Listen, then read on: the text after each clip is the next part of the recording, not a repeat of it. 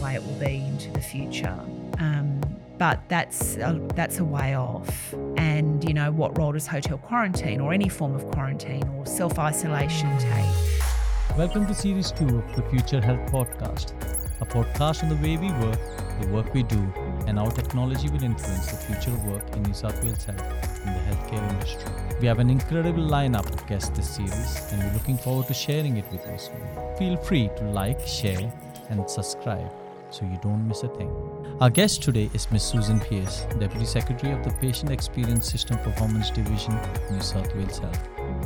Susan has been the Chief Controller of the State Health Emergency Operations Centre, responsible for the COVID response in New South Wales. Susan is passionate about the human experience in healthcare, and I'm looking forward to discussing with her on how we can maintain it moving into the future.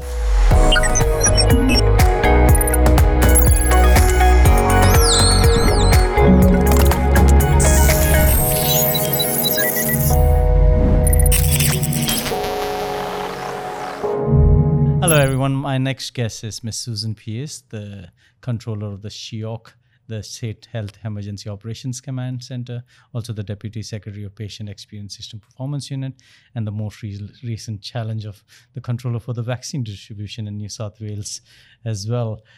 Welcome, Susan, and thanks for making time today in your busy schedule, nonetheless, to come and talk to us about what the future of work, the workforce, and the worker looks like.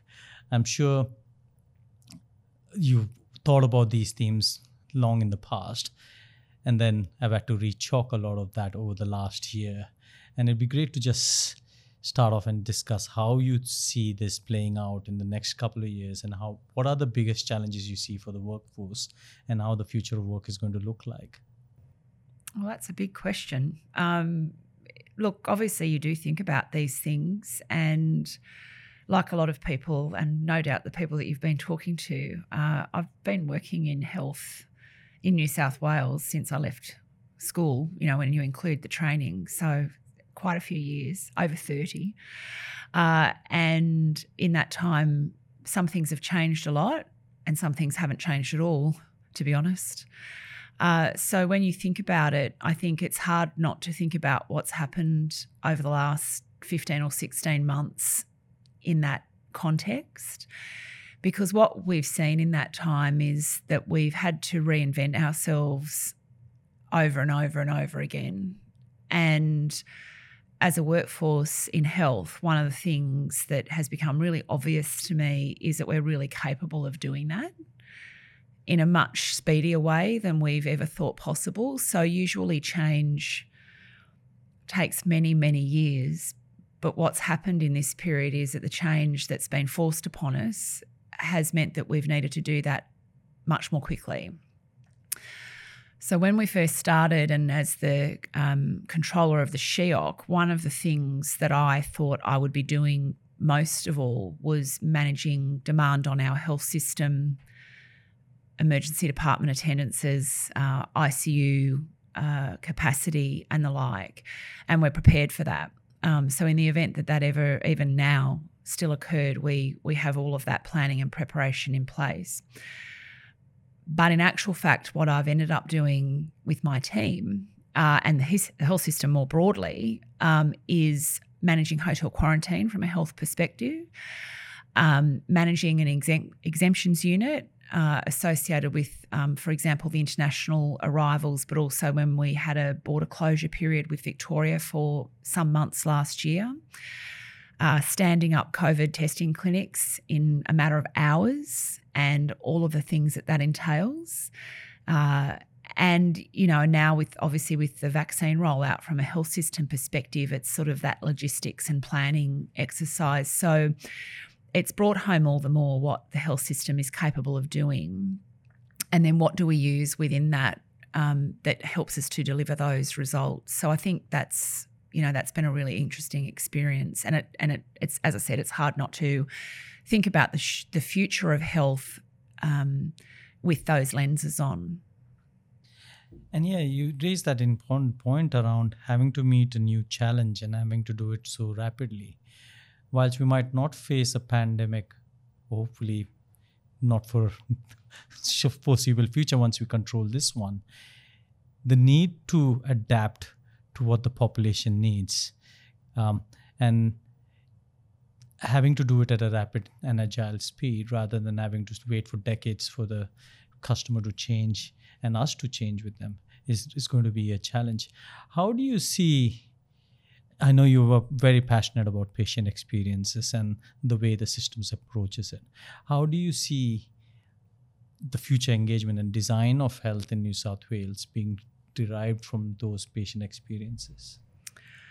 Well, again, I think, if you take the last 15 or so months as an example, what we've learned about our patients and carers and the community in general is that they're actually much more open to other models of healthcare. And so it's us clinicians who hold a view about how things should be done that aren't always entirely where the community expectations are or what people are comfortable with.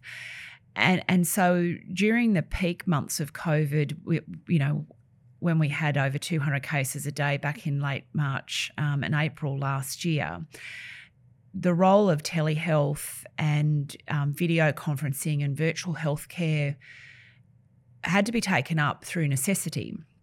So we saw an increase in those mediums, hundreds and hundreds of % increase in what we would normally do. And the feedback from that was quite positive, actually, in terms of how people experience that care. Now, I think we need to be really clear. We're not suggesting for a moment that face-to-face contact with people, particularly undifferentiated patients, is not completely necessary. It will always be necessary. But there is an element of the work that we do that certainly could be met much more effectively, I think, in those ways.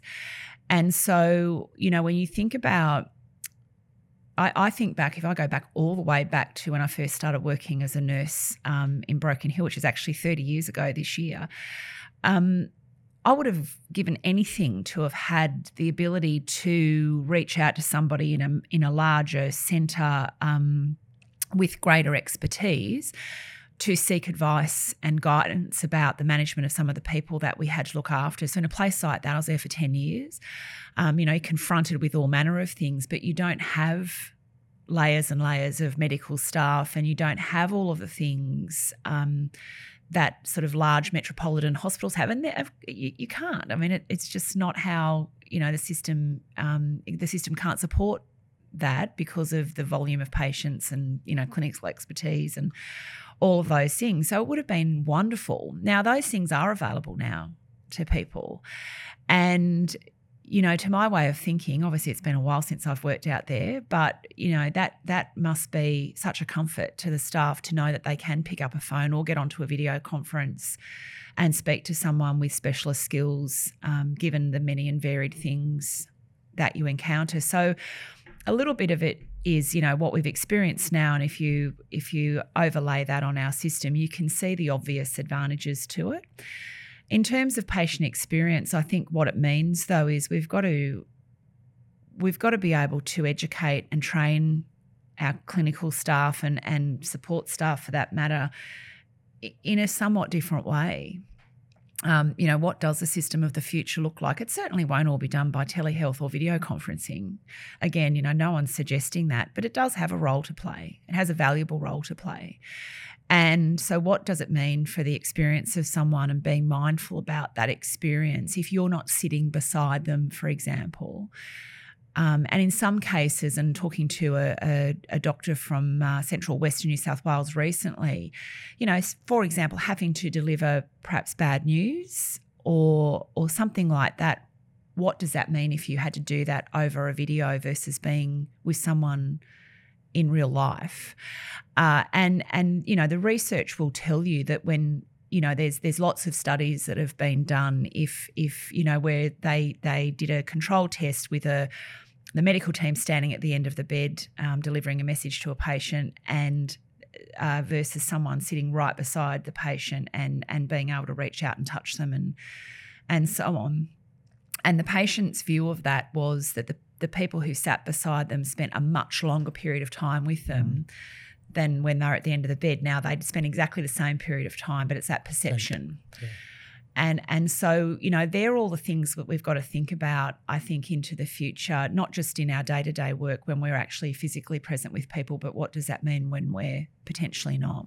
Yeah, and you've picked some great themes there, the whole concept of specialist outreach and people having to wait for months on end for someone to get on a plane and visit a remote site to be seen.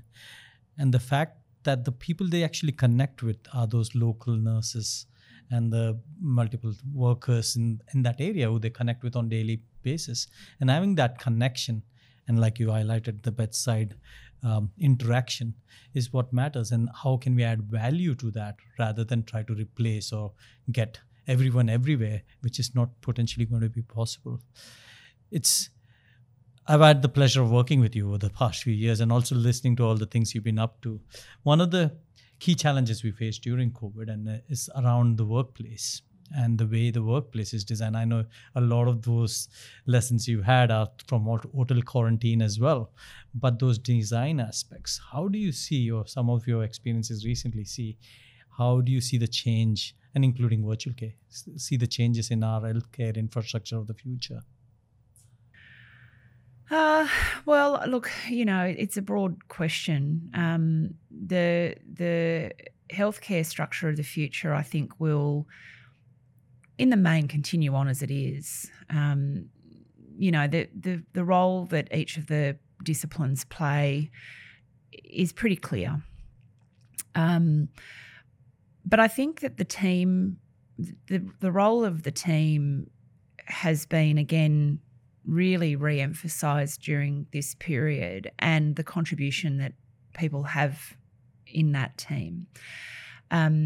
So, you know, we've talked a lot for many years, and even when I was the Chief Nursing and Midwifery Officer, so going back a number of years now, about what happens in the preparation space for beginning practitioners and how they learn about what their counterparts do when they actually emerge into the workplace.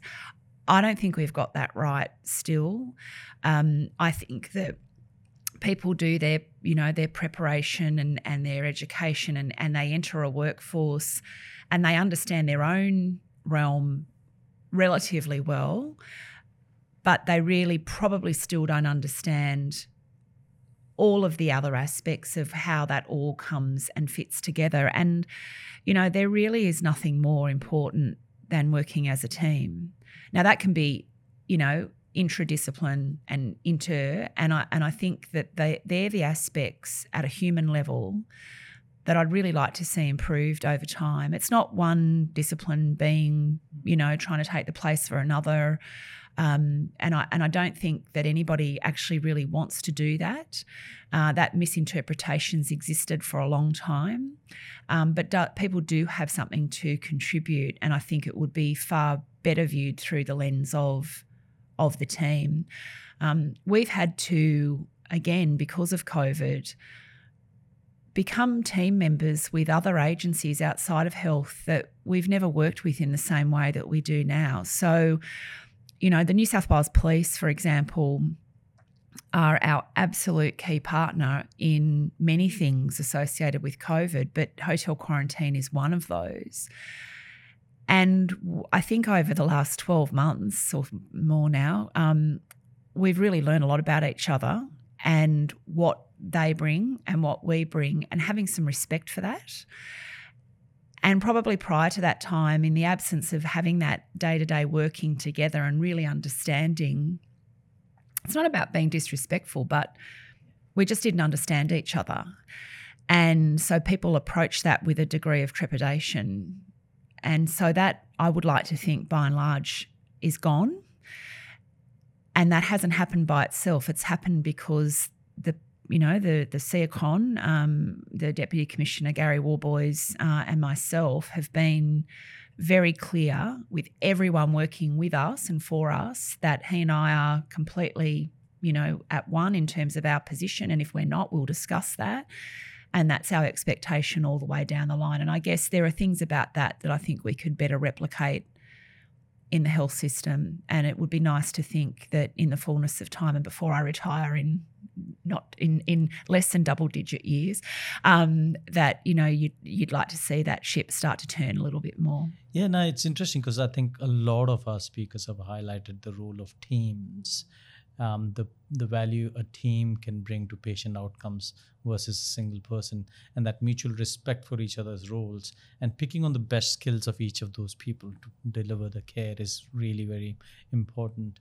I know it sounds like I'm picking on the more sensitive issues for now. Another curveball question, but if you were to put yourself back 18 months and know that what's happened just now, what if anything would you have done differently back then, like 24 months ago, to say, well, we could do this much better prepared?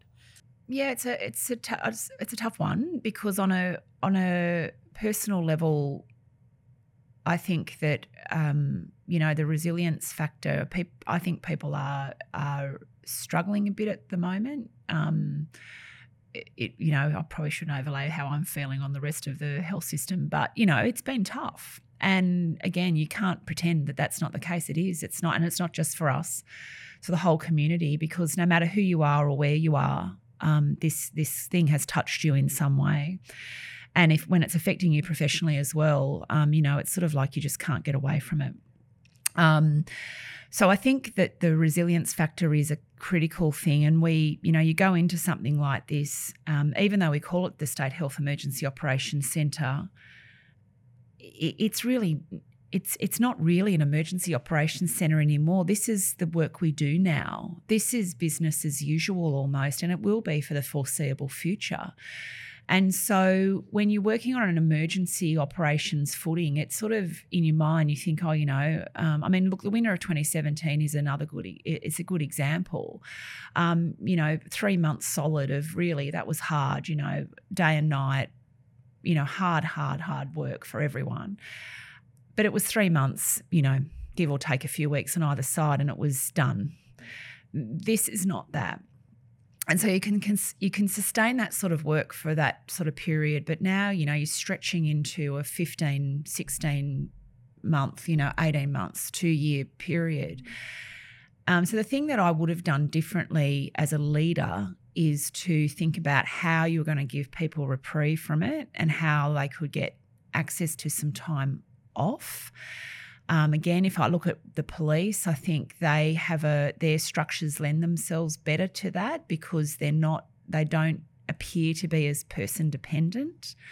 Their role, so they swap out roles, and I think that's been a really interesting thing to view from where we sit. In terms of our other structures, though, I think that, look, those first few weeks and probably, 6 weeks maybe, it's hard to remember, were challenging because we were trying to work out, who was doing what. We've got a pandemic plan. What does that look like? What does it mean in this context? Really what it means is that the people who do the things that they do in normal circumstances do that in the pandemic, and that's essentially what we've done. So whilst all of the people here do something around COVID, that's why you see Kerry, as the public health face, in the face of it, really, my team and myself doing the operational work, which is what we do in normal circumstances, and then obviously the other DepSecs with their various roles, the clinical leadership that Nigel's and his team have performed, and particularly in regard to the clinical council, the PPE, communities of practice, Phil with the workforce, and so they're doing what they do, and that's been a key to our success. But I think when you look at it in the context of looking across the country, we got ourselves organised pretty quickly. It didn't feel like it at the time, but I think once we found, we created the SHEOC, the FEOC was there, we added the other, the other elements to it that I've just mentioned, and that sort of came together reasonably quickly. And I'm pretty happy, on reflection, with that. There could have been some things done better. It's always back to the communication, but ultimately that came together fairly well. And the fact that New South Wales Health is a very joined up health system with our district structure, the ministry as a system manager and the secretary, obviously, in terms of, so there was the overall incident controller, has meant that we've been able to pull all of that together and work as one. And I think that's been something that we should be pretty happy with, I think. I think it's the key to our success. Yeah, and which brings me to the next question. What from these things do you see remaining into the future? The community clinics and the testings and moving them away from the acute side so you're not mixing things, or do you think there are some things which you would keep into the near future? I think it's there's going to become a point where COVID does become part of our lives and it will be in a community. And I think switching that message is pretty challenging because obviously we're very focused on cases and if there's a case, there's a lot of scrutiny around that case. But at a point in time, obviously with the vaccine rollout and how that takes shape, particularly toward the end of the year when a lot more people will be vaccinated and we open up again at some point in the future, which will be determined by governments, that will mean that COVID is here, and sending people to testing clinics won't be the way we manage it anymore. As Kerry has pointed out, you don't ask people to come in and get a test for a runny nose now. It is not the way it will be into the future. But that's a way off. And, what role does hotel quarantine or any form of quarantine or self-isolation take? What does the clinic structure look like? It's all there to be determined, but it will be different. That's the one thing we know. Susan, you highlighted that, before the pandemic and your focus on patient experience, and through the pandemic, through the need of this pandemic, we developed so many models of care, which now we know the patients want, and you said it got expedited. How do you see this playing it out in the future? Well, the key ingredient always is about listening to our patients. And so I've often thought about the fact that, the whole world has shifted to the point now where, much to my displeasure, I don't really even need to carry a purse anymore. I pay for everything with my phone, and that's happened really fast. In a way, like that sort of technology, that speed. And so for us in health, I think, yes, our technology's moved. We've got a lot of, incredible equipment, the most high-end, amazing things that are capable of being doing we do.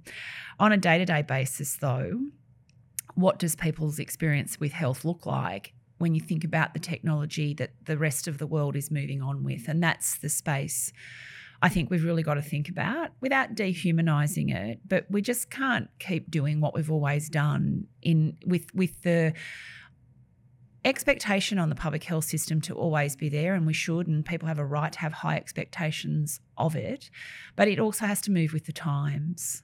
So, there are opportunities there. And as you know, I speak as someone who, I had open heart surgery almost 20 years ago.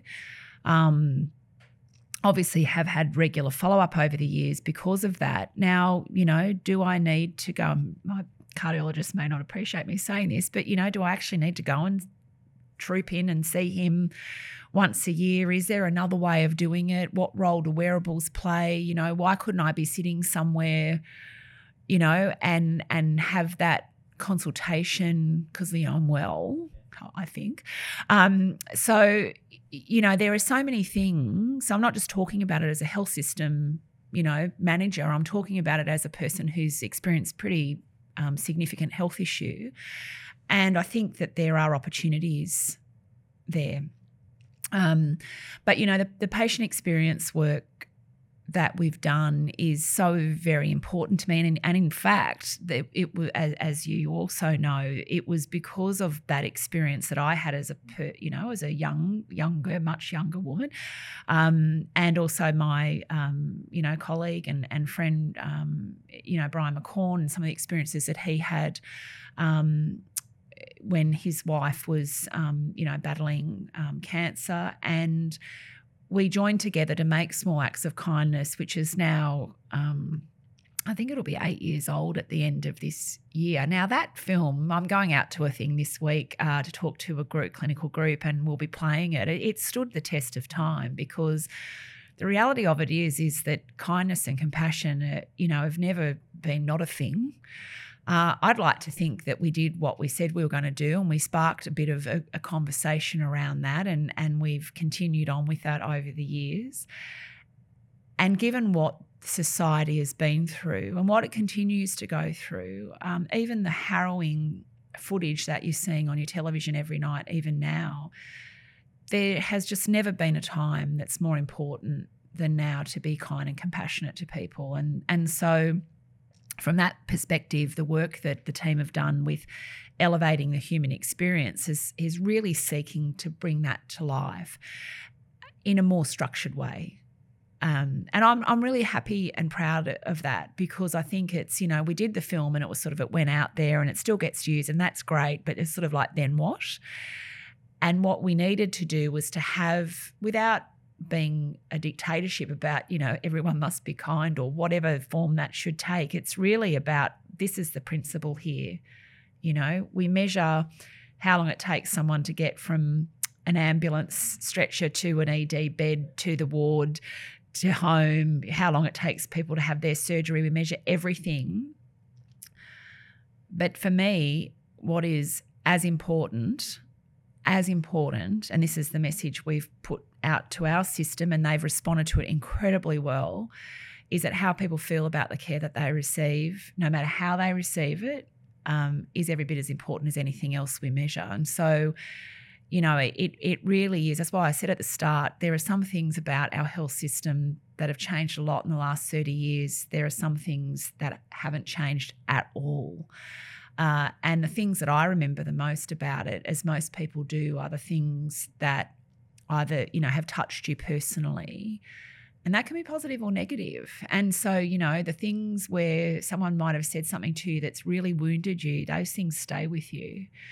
And so I think that not to be bitter and twisted or to dwell on them, but, you remember it because it hit you. And so on the other side of that equation, I guess what we want is for people to have those, positive feelings and think, this is a good place to be. I'm valued here. The work I do is meaningful, and I'm not Pollyanna. I know it's hard, and it's not always like that, but we can change it. Yeah. No, it's very important because as clinicians, we both know that the only times we get it right most of the time, even more than most of the time, I would say 999 or even 99,000 out of 10,000 times, we get things right. But it's only the one time that we collect data for now is when we do have an event or an adverse event. And so it's almost like when you get some news, it's always bad news about the way you work. But bringing those patient experiences through and actually making clinicians feel valued completes that circle of finding purpose in your work as well. And I think that for me is probably going to be steady even now or into the future. And that's not going to change even if robots are doing it or someone behind the robot who is going to have to connect with those people. So Susan, you highlighted the things we're seeing internationally. And, this crisis has brought out the best and worst across the world, and also shown the resilience of the healthcare communities. And like you said, we've got this, but it's also exposed a lot of those fragileness and some key weaknesses in our system around, lack of public health investment, not in our country, but internationally. You've seen that suffer and then create problems. How do you see this pandemic having reshaped that future for us? Yeah, look, I think the question is, what can we hold on to from this experience where we've learnt positive things about what we can do? That really for me is the key to this. So we've learnt stuff about what we can do. We've discussed. We've actually learnt that health is not an island, and we do need other partners at times to help us to do things, and we should be more open to that. So again, as I say, there are so many agencies that we work with now in such a different way than we did before. It is incredible. And, if I went back 18 months, I would not have foreseen that in the way that it has shaped up. So we've got to hang on to those things and think about, even if you overlaid that on, say, at a community level, and particularly in, say, rural communities, then what does that sort of whole of government approach look like to particular issues, or multi-agency or other partners? And we do that, of course, but, we could do it better. And I think so there are those things. The thing we've got to be careful of is not just reverting to type, because we're humans. We like to do what we've always done because we're comfortable in that zone. And so, the risk we run is that when this thing is ever, different and over in the way that we're experiencing it still now, is what does that look like, and how do we hang on to the things without just going right back to where we were before it started? I think that's the challenge that sits in front of us, and the state, the community of our state and the country and the world really has looked to its health systems to lead them through. And you can see how that's played out. I think the thing for us to be really proud of is that Australia has really listened to its health advice and balanced that advice with the broader needs of the community, I think, really well. And you can see in countries where that has not been the case, I won't list them, but, they're pretty obvious. And then you see what happens as a result of that. And so it's really quite fascinating when you think about it at a health policy level. What does that mean? And recently, or some months ago, I was talking to a group who were doing, health policy education. And, one of my comments to them was that, when you're in that environment, you have got to be brave, and you have to be honest with your advice and not tailor that advice to suit a particular narrative. And I think that we have exemplified that throughout this period, and that we should continue to. Not always right. People will and should have and are entitled to have a different point of view, but it's really about doing what is the right thing to do, or what you believe is the right thing to do, and hopefully the rest will follow. Thank you so much, Susan, for sharing your views today, and good luck with your journey ahead. And hopefully you take us to that space quicker than we all expect to be there. So. Thank you so much. I hope so. Thanks, Amber. So that's all we have time for this episode. Thanks for joining me on the show. If you enjoyed the podcast, make sure to like, share, and subscribe on whatever platform you are on right now.